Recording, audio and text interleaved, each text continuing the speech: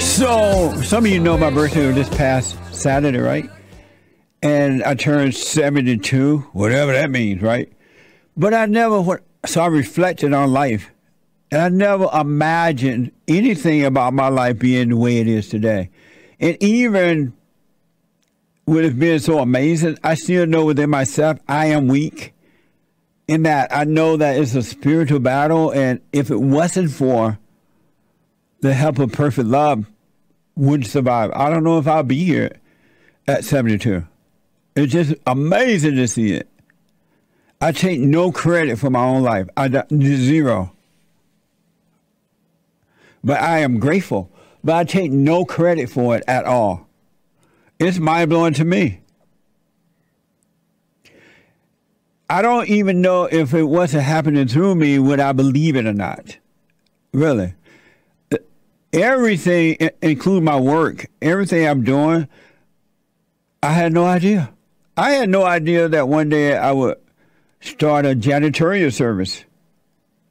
I knew growing up I wanted to be a businessman. I wanted to have my own business. I didn't think of it as a businessman.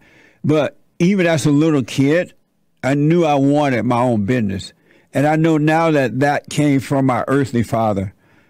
Because I don't know of a time when my father didn't have his own business, some sort of a business. Even though he worked for the steel mill for a long time during the day, he would still have his own business. I remember he started a cleaners. He opened a cleaners where they clean clothes. And I would go up to Indiana and I would go to his cleaner, just kind of hang out there with him. He and the workers, my uncles, some of my uncles on his side and cousins. And then when he shut that down, he sold motorcycles, repair and sold new and used motorcycles.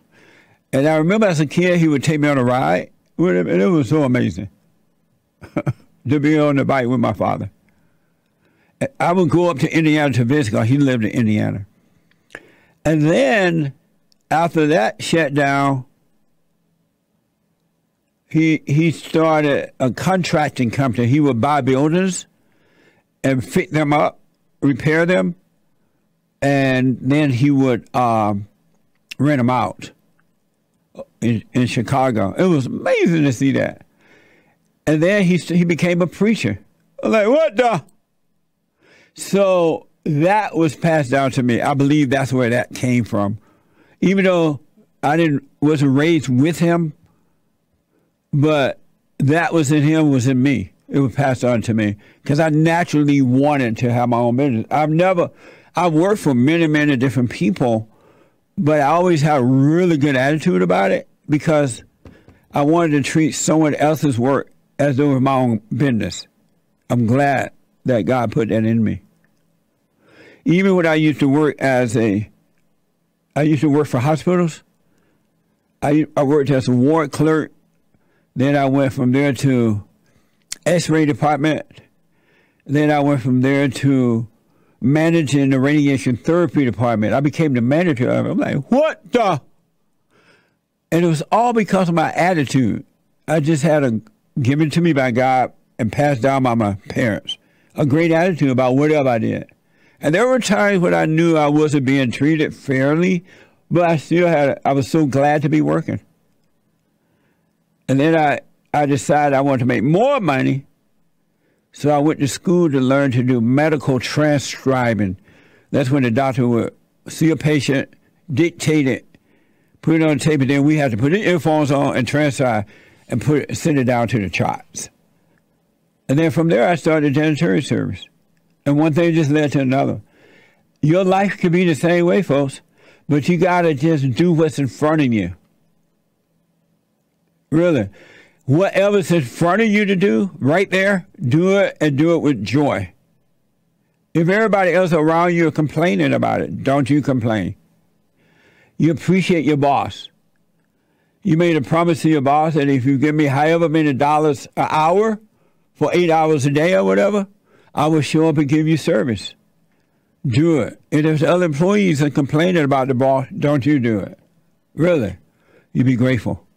I'm just telling you, 72 years of life, I'm telling you how it works. And with all things, the ups and the downs, have a good attitude, because the ups and downs are imposters. Have a good attitude. It's not yours to think on. And then, so I started janitorial service, kept it for 7 years. And you don't have to have a lot of money, by the way, to start a business. The world is lying to you because the world is evil. The intellectuals are lying to you because they're blind and cannot see. They're evil, right?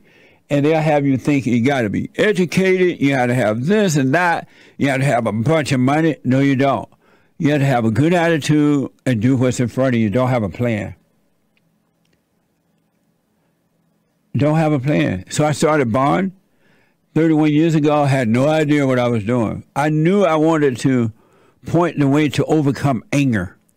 That when God allowed me to see that the battle was spiritual, I knew that what we were being told were lies. And in the beginning, when I started Bond, it was rebuilding the family by rebuilding the black man. Because at that time, it was just for black men, because they were in a mess. It's funny how I thought back 31 years ago, I thought they were bad. I had no idea. Those were heydays compared to today. But then, so it was rebuilding the family by rebuilding the black man. It's the way we started 31 years ago. But then the principles applied to all of mankind. And so I started hearing from other men, oh, I want to be a part of it. I want to be a part of it. Those things apply to me. So we changed it to rebuilding the family by rebuilding the man, because the battle is a spiritual battle, a warfare between good and evil. And it's just been amazing what's been happening. Excellent counseling service. Men and women are being helped from around the world. I had no idea that one day I'll be counseling with people from around the world, writing books, giving speeches. It just really wasn't my plan. I had no idea. Zero idea. But I'm grateful. And I want to encourage you, just live your life. Look at you. Don't hate you. Don't judge yourself. Don't judge others. Really, no matter what, stay away from anger. And do all things without anger. Amazing. And don't forget to like, follow, tweet, subscribe, and share the Jesse Lee Peterson Radio Show, folks. We really appreciate it. We are at war. It is a spiritual battle for the soul of America. And it's going to take all of us to do it.